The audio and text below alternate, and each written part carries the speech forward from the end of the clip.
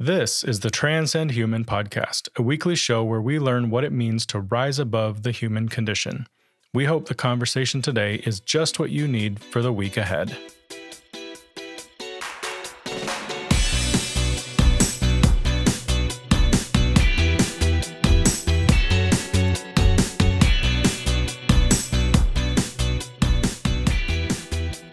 Okay. Welcome back to the Transcend Human podcast. Great to be with you.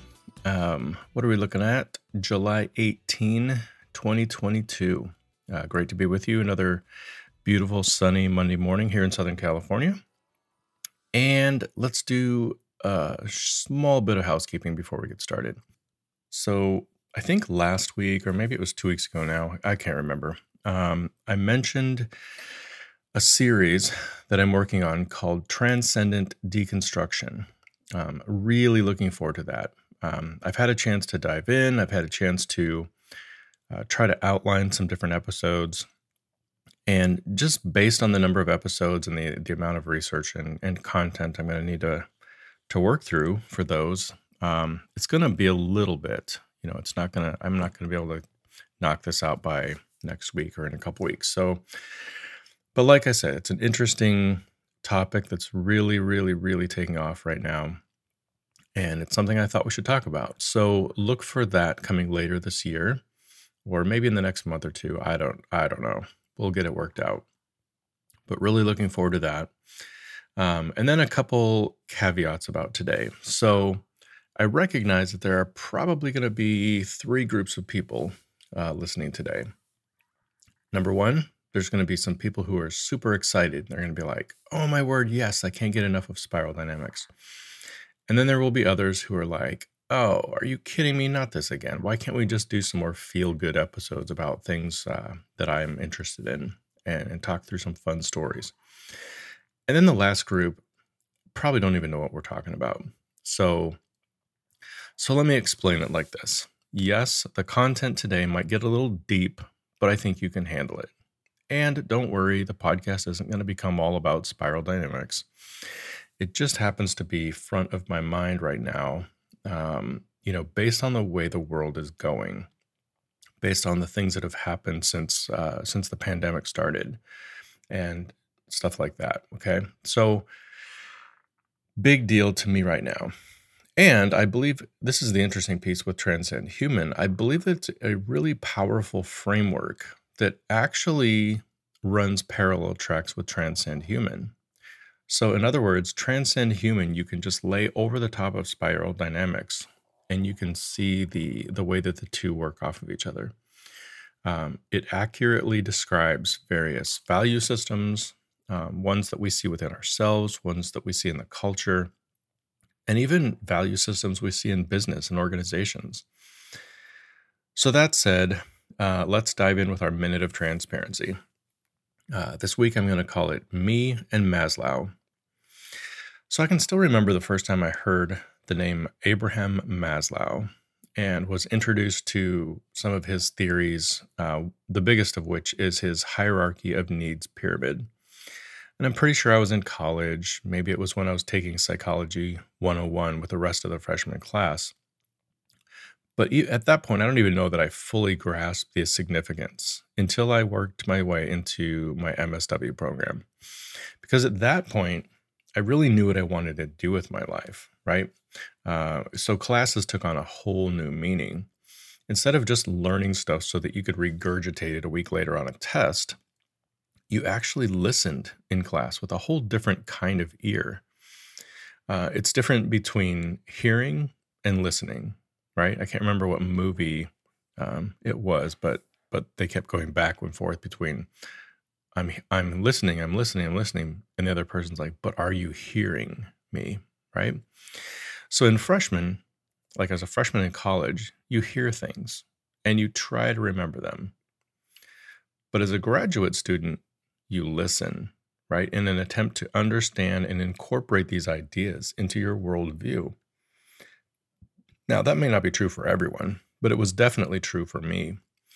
So it was probably the second time that I was introduced to Maslow that it really sunk in.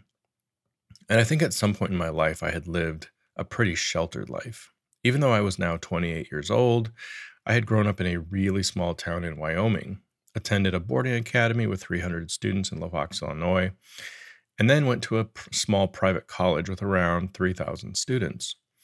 All of these educational institutions were private Christian schools. So there had been a consistent brainwashing, if you will, that was in place the majority of the time. Except for that one year back in eighth grade, our little Christian school had shut down, and I was forced to attend Powell Middle School. Now, this was a major shift for me. I got to take art classes, I got to take shop, I was introduced to tackle football in the public school setting. But unfortunately, my coach was also the science teacher.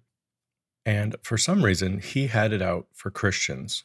So I was made fun of not only on the football field, but also in the classroom. As the coach walked through the principles of evolution, he literally used me as his proverbial punching bag, pointing out how dumb the creation theory was and how dumb you really had to be in order to believe in such things. Needless to say, I dropped football halfway through the season, and I had to do my best to avoid the coach for the rest of the year in the classroom. The next year, I was back at a Christian high school and back to the indoctrination that I was used to. So, aside from that one glitch in eighth grade, my worldview was pretty one sided, a sheltered view of the world from the Christian perspective. Until, of course, Maslow and other pioneers in the field of psychology and social psychology. But I think Maslow hit me the hardest for a couple of reasons. First, my worldview was highly spiritual, a very Bible based approach to understanding the world around me, right? The ideas of God, Satan, sin, death, heaven, hell, eternal life, etc. All things that I still believe in, but things that did not allow for a broader, more mature view of the world. So Maslow, among others, provided my first glimpse into this new reality because they looked at the world through a different lens, right? The lens of science and psychology and even the evolution process. And the second reason that Maslow hit me really hard was because his hierarchy of needs was very simple. So he created this thing that was brilliant and yet very easy to understand. It changed my perspective on people, culture, and the fact that we're all in different places at different times. It gave me more compassion for people who were on the lower levels of the pyramid, people with more basic needs, if you will. And it suggested that I was only able to understand high level concepts because of all of the previous needs that had been met for me. I had a level of privilege that many don't have. So just because I was able to be at the top and self actualize didn't mean that everyone around me was able to do the same. Now, I know that there are more modern theories out there and much more complex ones as well. But for me, Maslow will always be my go to, a solid foundation for the way that I now view the world around me. Today's topic: transcending spirals. Number 1, spiral dynamics overview. Number 2, spiral by spiral. Number 3, nonlinear integration and your center of gravity. And we'll wrap things up with tier 2 consciousness. Number 1, spiral dynamics overview. So, like I said, Maslow's hierarchy of needs became very foundational to me. It provided the basics. But of course, there were others with more meat on their bones. To name a few, and these should be very familiar to those of you if you ever had to take a psychology class, either in high school or college, then you've probably heard of Piaget, Kohlberg, and Erikson. So Piaget came up with the stages of cognitive development, Kohlberg came up with the stages of moral development, and Erikson touched on the stages of psychosocial development. And again, there were many more than that. These are just 3 of the big ones. And each of these theories attempts to define the same thing, right? Each of these men wanted to explain what it meant for human beings to grow and mature, how we develop, the development process. But the interesting thing is that each of them just comes at it from a different angle. One of them believes that it's all based on the way we think. Another believes that all of these changes are due to changes in our morality. And the other believes that there is a highly social influence on the developmental process. So, at the end of the day, after we've heard all of these different theories, we're kind of left asking two questions. First, which one is right for me? Like, is there one that I just completely believe in and I'm just going to believe in that one? Or if you believe that they're all valid, then what does that mean? Do I have to understand every single one of those theories in order to get a clear picture of human development? Well, if those are the only two options, I would definitely lean to the second because they all had something to say, something very good to say about development in the little niche area that they were interested in, right? Each took an interesting take on human development. And once you understand all of them, then you have a greater understanding of people in general. But there is another option because at that time, there were psychologists and theorists thinking the same thing. As I understand it, and this history might be a little muddy, but a man named Clare Graves came up with a theory called emergent cyclical theory, which is very similar to something that Don Beck and Christopher Cowan were working on called spiral dynamics. Then, in around 1990s, 1995 ish, Ken Wilber jumped in with his take on things. His theory was called integral theory. And for a while, they all played nice together. But at some point, Cowan dropped out and he went back to following the more traditional Clare Graves model. And by 2005, Beck and Wilber had actually split up a little bit and headed different directions as well. But Wilber, to me, is really the one who's taken things to the nth degree. Now, Ken Wilber believes in spiral dynamics, or these things called levels, right? But he also has these other theories that all kind of work together. And the easiest way to walk through them is through these things called aquals or aquals. And there's 5 of them. So aqual number 1 is what he calls the 4 quadrants. And so, picture 4 quadrants like a plus sign, and then you got, upper left, upper right, lower left, lower right. So in the upper left quadrant, he calls this the individual or I. Right below it, the lower left, is called inside the collective. So the group, a group of people, the culture. And he refers to this as we. Then in the upper right, it's the outside of the individual. And he refers to this as the it quadrant. And then there's the lower right below it, which is the outside version of the collective or the group. And he calls this the its quadrant. So he refers to these quadrants as I, we, it, and its. And we won't spend any time here because this gets pretty deep. But that is a formula, if you will, that he came up with in which to describe people. Number 2 are the levels. So these are very similar to the levels that we'll walk through in spiral dynamics. Number 3 are these things called lines. So lines are capacities that are independent of the spirals, and they travel through the levels. So he believes that there are 3 groups of lines: cognitive lines, self lines, and talent lines.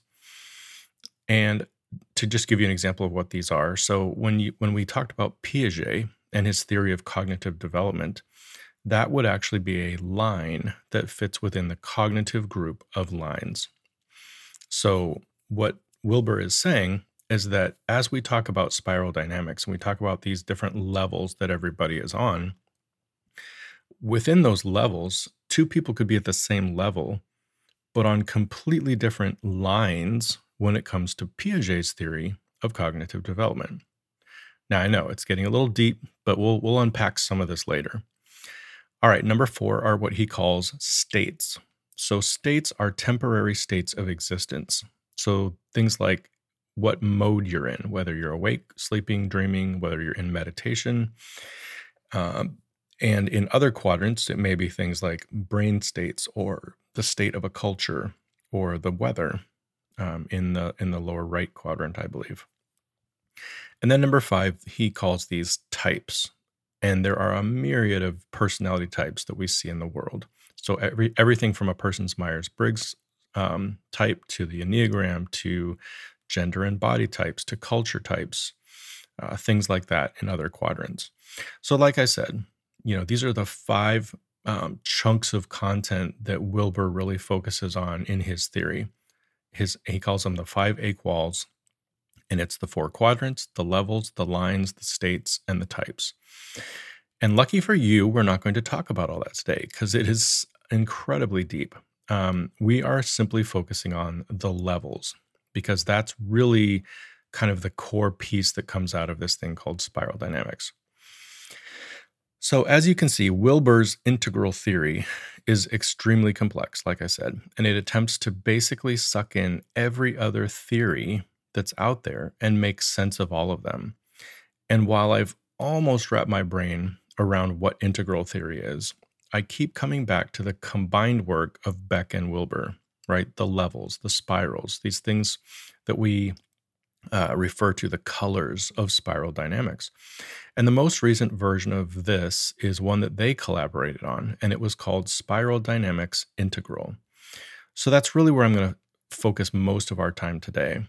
So when we leave here, I'm hoping that we have a much better understanding of each of these levels. Number 2, spiral by spiral. So we've talked about the spirals before, right? This this might be a little bit redundant for some of you, but just hang in there with me. We'll hit new content very soon. So Claire Graves gave us one of the original spirals, and I use them a lot when I'm discuss spiral dynamics. But for this episode, I'm going to lean on a website called spiraldynamicsintegral.nl. It's a website from the Netherlands, and it does a really good job presenting the updated version of spiral dynamics. Now, according to this website, these are the 3 pillars of spiral dynamics integral. So pillar number 1 is what they call the value systems. So this is kind of the traditional spiral dynamics, the colors, which we're going to walk through. Number 2 is this thing called change dynamics. And this is something that I may do an entire episode on later because it's super interesting, but we won't talk about that here. And then the third pillar of spiral dynamics is integral theory. So this is where Ken Wilber's contribution comes in, the 5 aquals, right? Definitely not something we're going to cover in detail today. But according to this website, these are the 3 pillars of spiral dynamics integral: the value systems, change dynamics, and integral theory by Ken Wilber. So let's dive into this value system thing by walking through a few statements about what they are, what they aren't, how they function, and how we're supposed to look at them. Again, we're talking about the various levels or colors that we talk about in spiral dynamics. So here we go.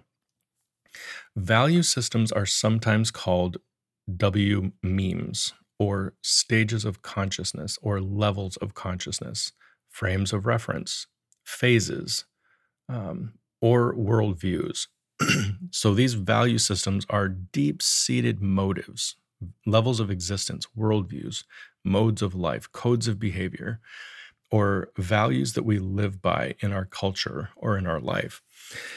The value systems are fundamental systems of thought, motives, and instructions, which determine how we make a decision and how we set priorities in our lives. They are the codes of behavior and the modes of life for individuals and cultures. Now, very important, the value systems are the product of the interaction between someone's life conditions, someone's neurological capabilities or their ability to think, and its context. Value systems can manifest in healthy or in unhealthy ways. Spiral Dynamics Integral focuses on value systems within people, not people within value systems. So in other words, we should not use this content simply to label people or categorize people, right? Every person has a combination of different value systems. We're not all one color. We have different colors.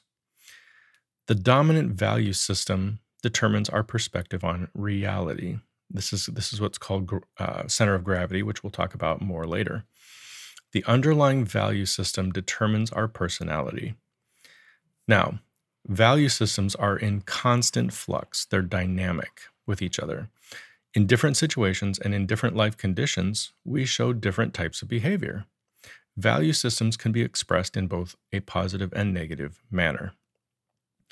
Next, the value systems developed in a very earlier stage form the basis of the more complex or later developed ones. So it is possible to skip an entire color, but it will not be successful in the long run. And finally, one value system is not better than or more valuable than another. They all reflect the way that we've adapted to our life conditions using our current capacities. Okay, that was a lot, but those are just some, explanatory statements about the colors before we jump in. So we're almost ready to go, but before we do, here are three very important pieces of information about the colors or the spirals. So first, there are colors that are focused on the individual. So when we walk through them, things like beige, red, orange, and yellow are all colors that focus on the individual. And then there are colors that are highly focused on the collective or the community. Those are purple, blue, green, and turquoise. And there is a continuous state of interplay between these two types, which makes sense, right? Because we are people, but we are people who integrate or interact with other groups of people. Number two, the colors are separated into tiers. So we've talked about this before. There's tier 1 consciousness and tier 2 consciousness. Tier 1 is based on a scarcity mindset, a focus on immediate needs, the needs for me, for my friends, my family. It includes the first 6 colors, and it has to do with personal development, exploring yourself. Tier 2 consciousness comes after that. It's based on an abundance mindset. It's a much more cognitive focus on life, focused on the continuity of the species. It's the last 2 colors that we're going to talk through, and it's consciousness development, not personal development. It's exploring things that are outside of yourself, rules about the universe or rules about how things work and how things are put together. And number 3, finally, those involved in creating these value systems believe that there may be more than the 8 listed, but they haven't really determined what the following would be, the ones that happen after 8, because they haven't really shown themselves yet. Like there aren't people or cultures that actually embody those colors enough to where we can study them. Okay, that said, let's dive into each color or spiral. And I figured we could do it this way, and it'll help explain things much better. So when we walk through each color, I'm going to walk through the essence of that color. Then I'm going to talk about what it looks like in my own personal life. Then we're going to look at what a culture looks like that's in that color. And finally, we're going to wrap it up by talking about a business or an organization that models that color. So 4 different pieces for each color. All right, here we go. So we start with beige, or what's called the survival level. Very archaic. It's the most basic, right? It's the need for shelter, food, water, safety, things like that. Focus on very tangible material things that help you survive. So how this works out for me, I can't look back on my life as an adult and see a picture of this at all. So I basically have to go all the way back to myself as an infant, which is very obvious, right? When you're young, the whole world centers around your basic needs. However, this isn't true for everyone, right? There are people literally living on the streets right now, homeless, full-grown adults, and beige is probably where their center of gravity is. So that's the personal. Number 3, let's think culturally, right? Is there a culture where the entire focus of that culture is hunting or gathering or fishing, finding food and shelter in order to continue to live? People like the cavemen or tribes in the Amazon jungle, perhaps, are good examples of cultures that are still functioning in the beige color. And finally, when it comes to a business or an organization, the best example I can come up with here would be a brand new startup, right? A company or an organization that hasn't grown up yet, and it's having a really hard time even making ends meet, paying the bills. Maybe the person starting the company is living paycheck to paycheck, or potentially having to rob Peter to pay Paul kind of thing, right? It probably feels very much like living in a beige situation. Number two is purple. And this value set is called magic or magical. So recognizing that basic needs and survival needs have a supernatural influence or a force that's outside of our control. And the goal for the purple color is security, right? It's being safe. It's appeasing the gods, if you will, that have this perceived control over the elements. Focus is on the immaterial, the intangible, concepts like angels, demons, curses, voodoo, etc. Now, in my life, I can't really point to a phase or a period of time, when I spent a big chunk of time on these kinds of magical ideas. However, it is interesting to me that as kids, we kind of walk through the purple phase at a young age. We believe in Santa Claus, the Tooth Fairy, and even a very fantastical view of God Himself, right? Which is probably the purple phase working through within us. Number three, in terms of culture, purple can be seen in cultures where there is a strong belief in mythical power. So cultures that have things like shaman or witch doctors, etc. These are cultures that are highly purple. And then when it comes to either companies or organizations, the closest that I could really come to this section would be businesses that are highly superstitious, right? So let's say there's a business who has a CEO and he is very OCD, like believing that things have to be done in a very specific way in order for the success to come, or the exact opposite, right? That if one little thing is done incorrectly, it'll lead to failure. And this can be actually seen across the board, from religious organizations to marketplace companies, functioning with that purple mindset. Okay, let's move to red, which is the power color. So red is all about harnessing energy. It's very individual focused, egocentric, impulsive. The idea here is to seize power wherever possible, like strongest takes control, survival of the fittest, that sort of thing.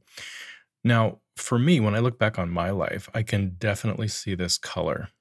There was a phase I went through in college, or maybe shortly thereafter, but I can still remember the anger that always seemed to be right under the surface, right? Things like road rage, fighting during athletic events, things like that, very testosterone driven. This whole caustic attitude of I'm right and you're not. Even when it came to my religious beliefs, I remember there were conversations I was in where I was just very adamant and almost putting other people down, because I held so strongly to my beliefs. Culturally, this looks a lot like countries with dictators, right? Strong, relentless leaders who have risen to power by crushing the opposition, typically ruling with an iron hand, with an attempt to control people, like just under my thumb kind of rule.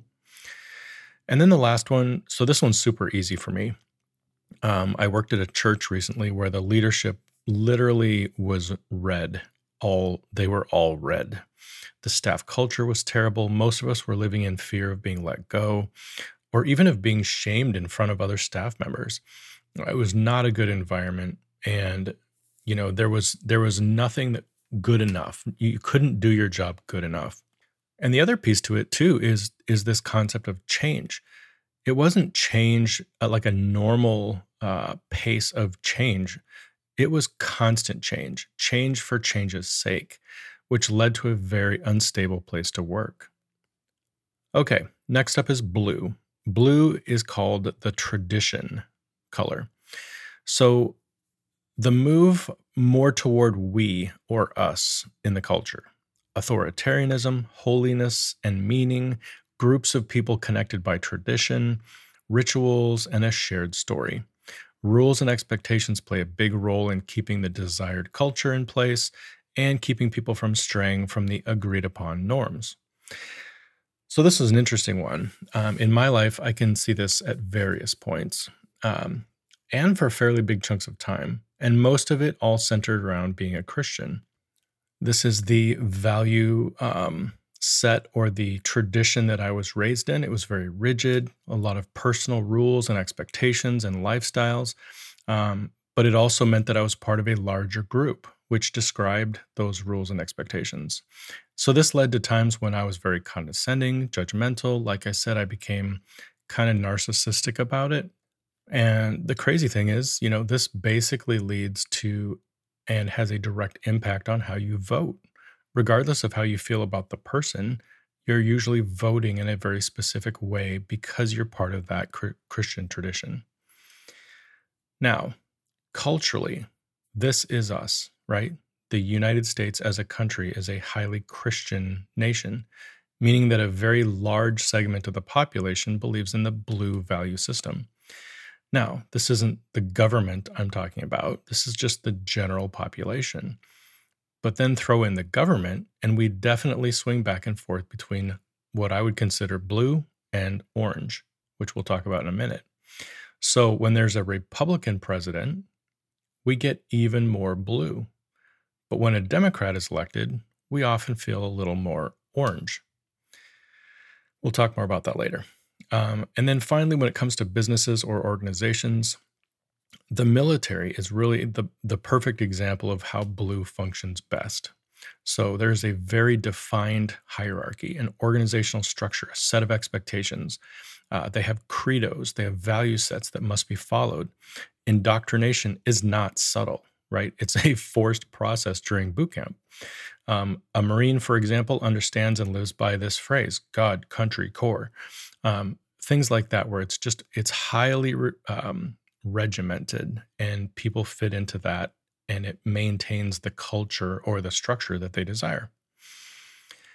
All right, let's move to orange, which is considered modern. So this is the move from tradition to proof, scientific method, rigorous examination of truth and facts, the use of capitalism to solve problems, but also to game the system, using logic and pragmatism to make decisions over faith or handed down beliefs or traditions. So, this one is very interesting to me as an individual when I look back on my life, because I'm still a Christian and I haven't moved completely away from that to the scientific community where God is usually kind of thrown out with the bathwater. But at the same time, I would say that I have deconstructed many of my original traditional religious beliefs over the years and incorporated a much more scientific or psychological approach to my faith. Number three, cultural. So I think the best example of this in culture is Europe, right? It's a shining example of a country or a region that had been religious for many, many, many decades. Like, right? The culture was highly religious, but it was religious and led by a very heavy-handed religio-political leader or leaders. And at some point, the people there had enough, right? Europe today is a very non-religious part of the world. Many still claim to be Christian, but the percentage of non-practicing Christians and what's called religiously unaffiliated is massive. And when you look at the numbers for these groups, non-practicing or religiously unaffiliated, it's extremely high, 68% in Austria, 78% in the UK, and around 90% in Finland. But don't for a minute think that this is strange, because the United States is just slightly behind Europe in its progression. It won't be long, and the US will have numbers that are very similar to those.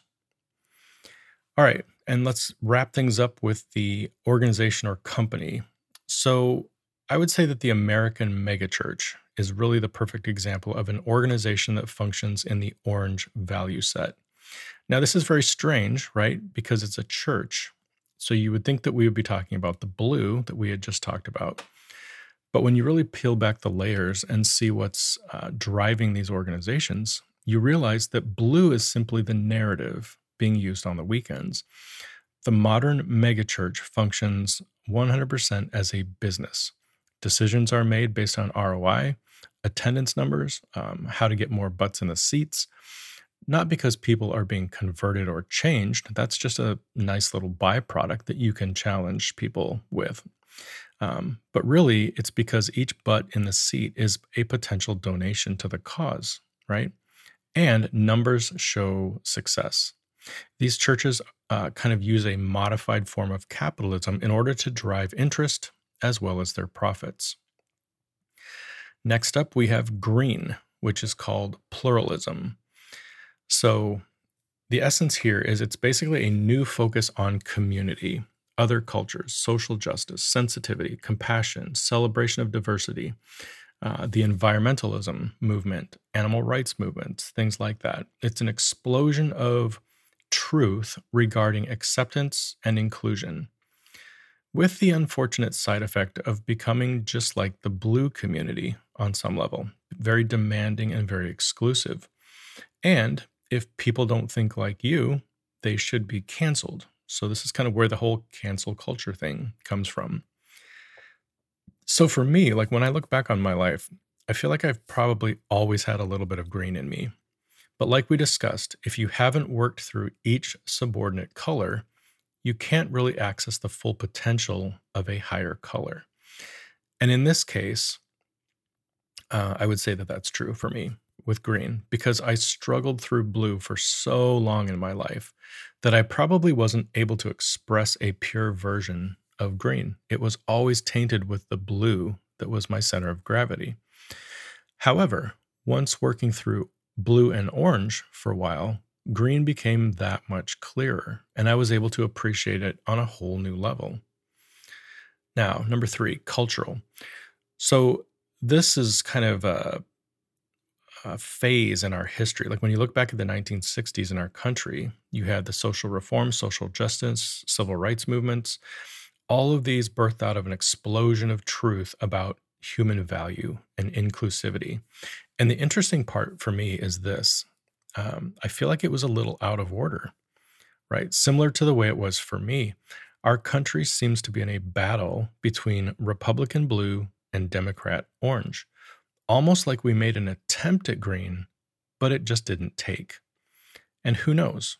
Maybe like me, we'll eventually get there. Number four, organizations and companies. So I think that environmental groups are probably a great example of green.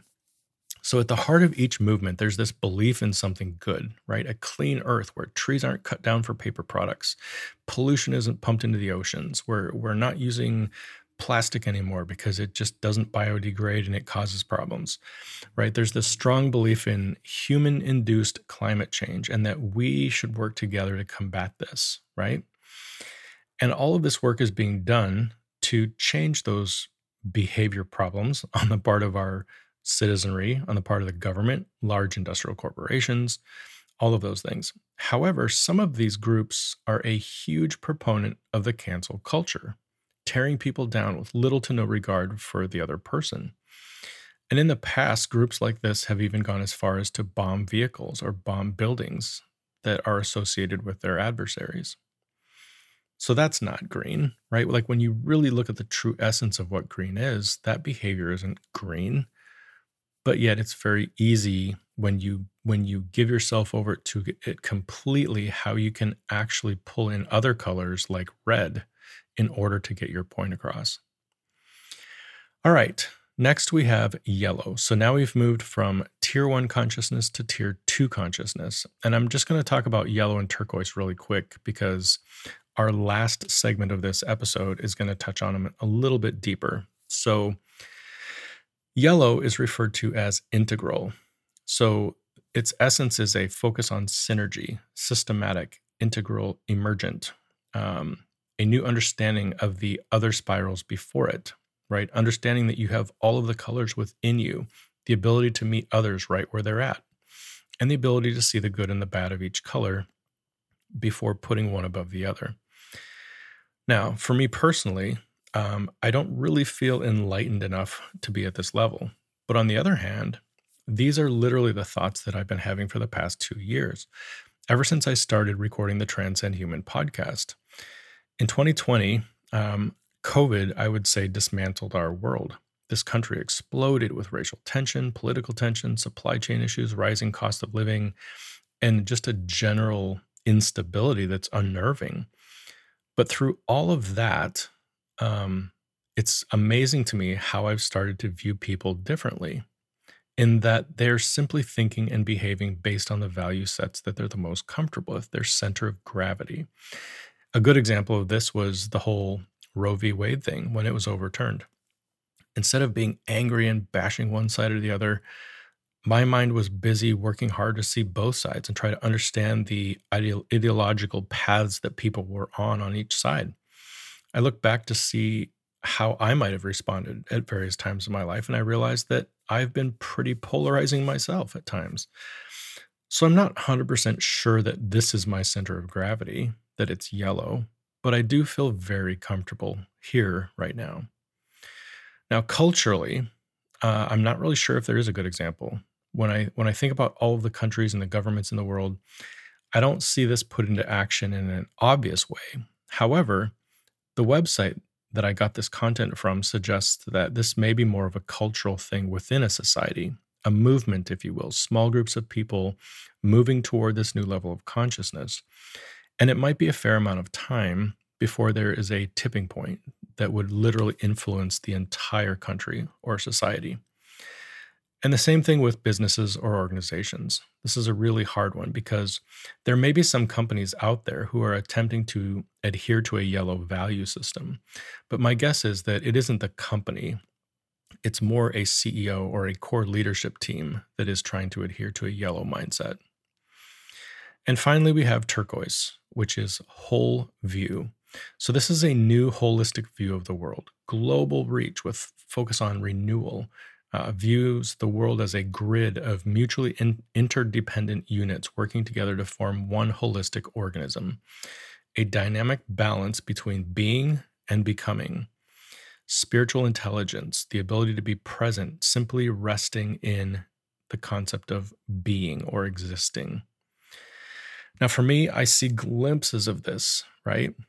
Typically, after being in nature or reading or watching something that focuses on transcendent themes, but I would say I'm in no way turquoise. And in order to fully connect with that value system, I feel like I would literally need to sell everything, become a monk, and spend large amounts of time in contemplative silence.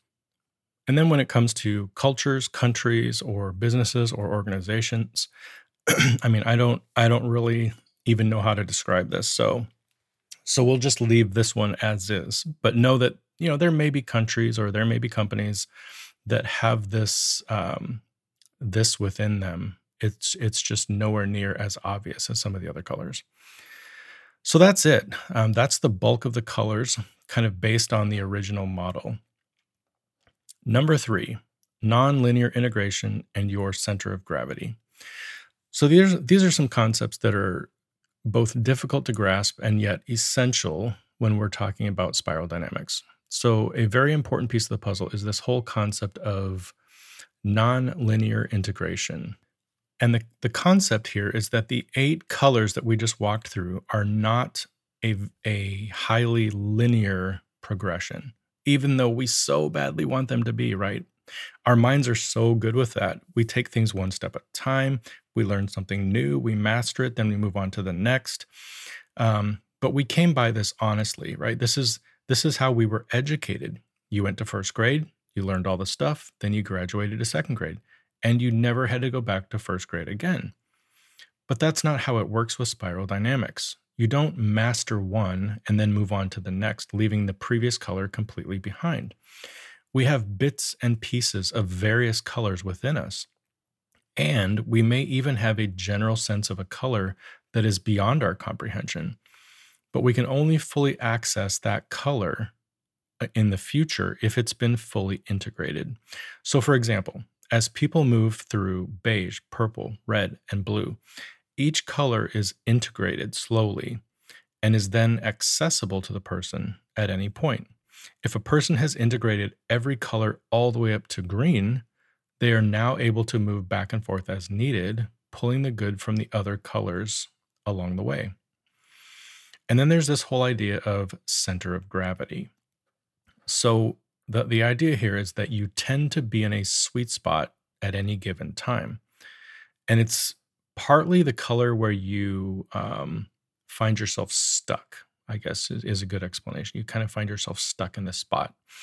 And there's really two reasons why this is. First, maybe you're very comfortable there and you don't really want to do the hard work to integrate another color.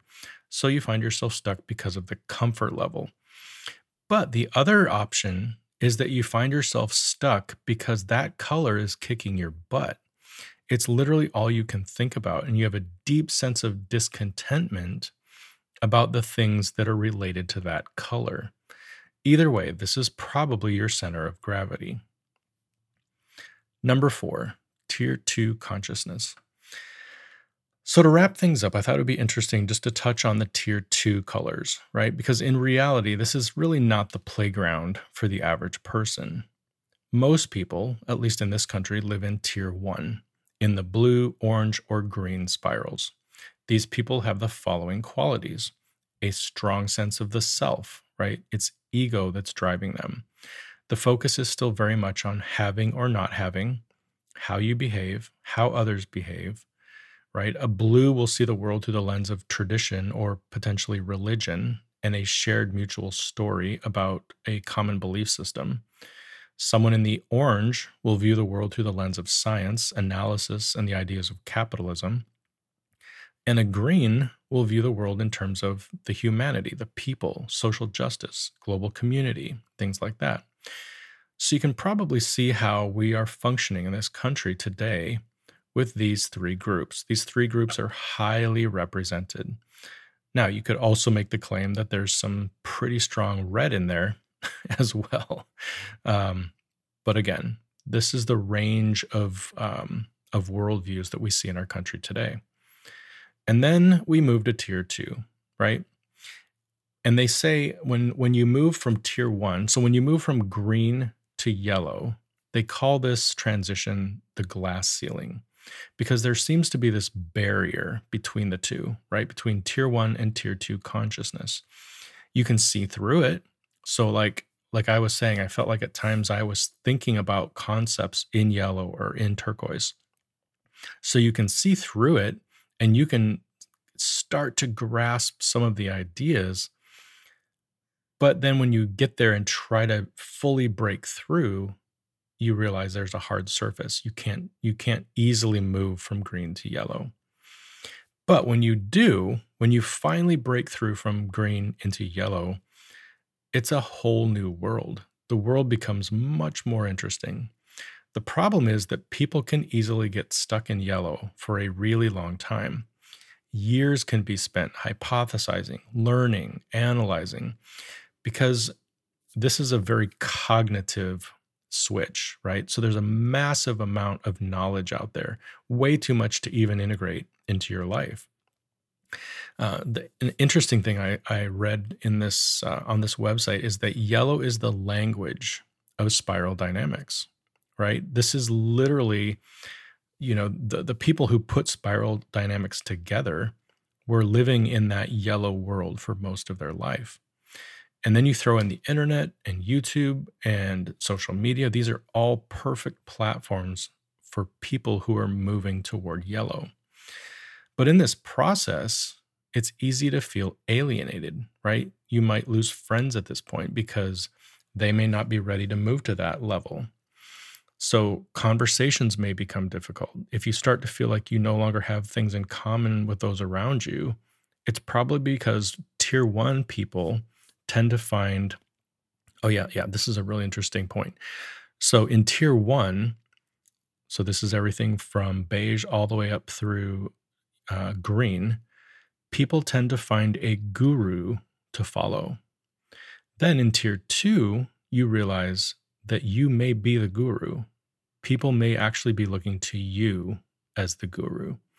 So this is another interesting concept. Yellow is the beige of tier 2. So just as beige was the entry point for tier 1, kind of the lowest level, entry level to those colors, so too yellow is the entry point for this new cognitive level, tier 2 consciousness.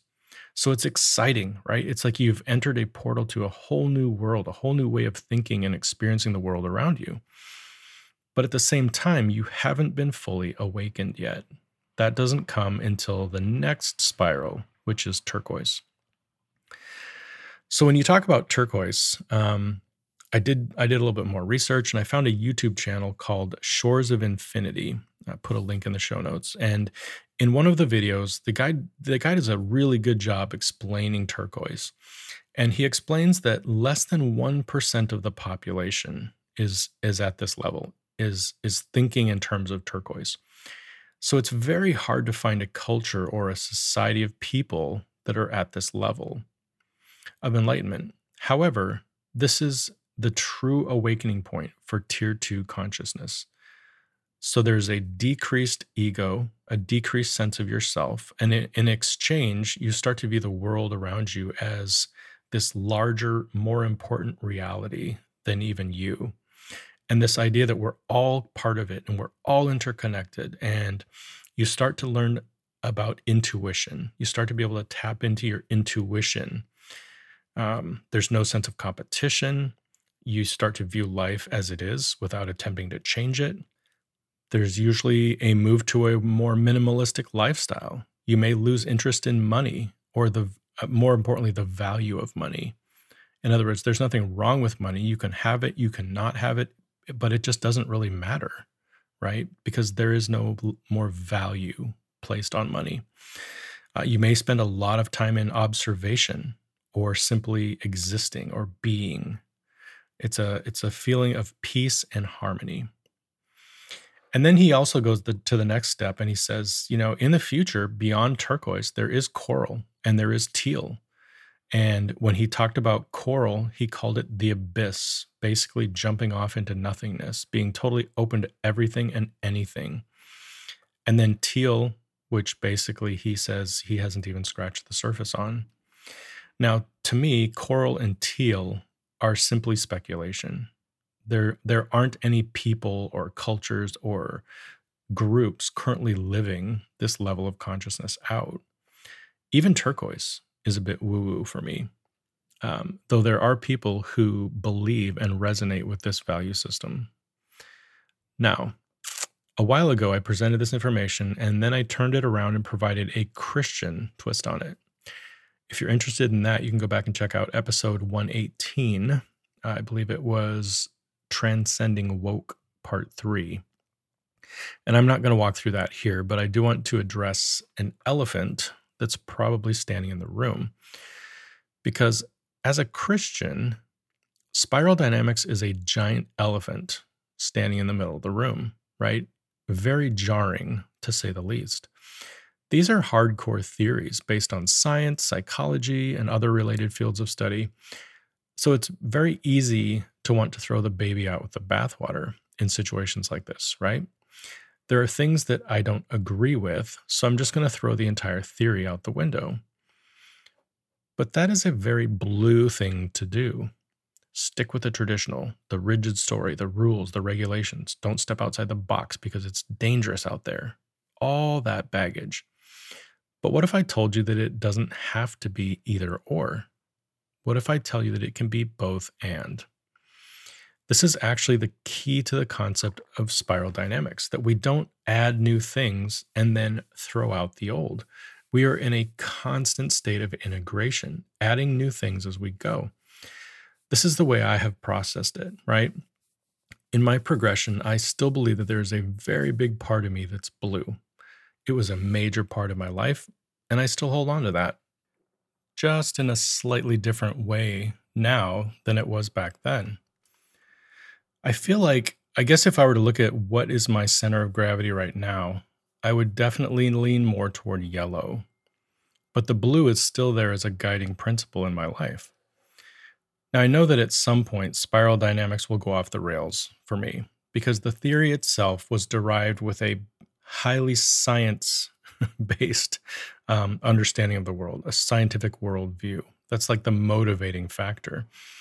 And I don't believe that the concept of God, and certainly not the God of Christianity, was ever factored into the theory. In fact, My assumption is that the colors just keep getting added and added until you're so enlightened that you almost become your own version of God. So obviously, my beliefs in God keep me from following spiral dynamics to its logical conclusion. But that doesn't mean that it isn't an amazing theory. The way that it describes people and the development process, all the way from survival to enlightenment. For me, this is the most intense, well thought out, and all inclusive theory that I've come across. So let's land the plane. This week, I don't really have any questions for you. I'm sure you feel like you've been drinking from a fire hose, so I won't add one more thing for you to do. I guess what I would say is simply reflect on the things that we've talked about, or maybe go back and listen to it one more time. If you feel like my summary is way too elementary for you, check out some of the links in the references section at the bottom of the show notes. There will be plenty of content available to you if needed. So that's it. That's it for now. Thank you so much for sticking it out.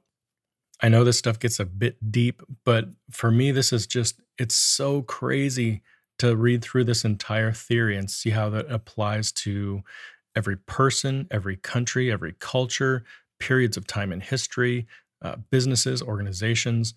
It's such an all-inclusive theory, and it just rocks my world every time I read it about it. And for me, having this concept of transcend human and this concept of rising above the human condition, I believe that spiral dynamics is a good theoretical explanation of the human condition.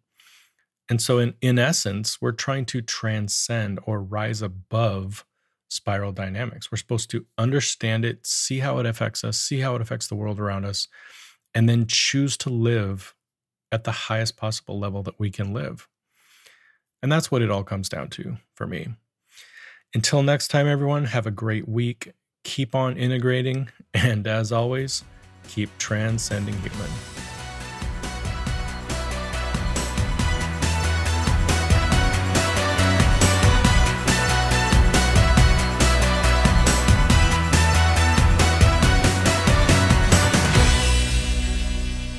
Thank you for listening to this episode of the Transcend Human podcast. If you're interested in the show notes for this episode, head on over to transcendhuman.com/podcast and navigate to the episode you're looking for. On the website, you'll also find blog posts, podcast series, and other helpful resources to help you navigate the Transcend Human ecosystem. You'll also find links to our social media channels. And as always, if you have questions, feel free to contact us at info@transcendhuman.com. Have a great week, everyone, and we'll see you back here on Monday morning.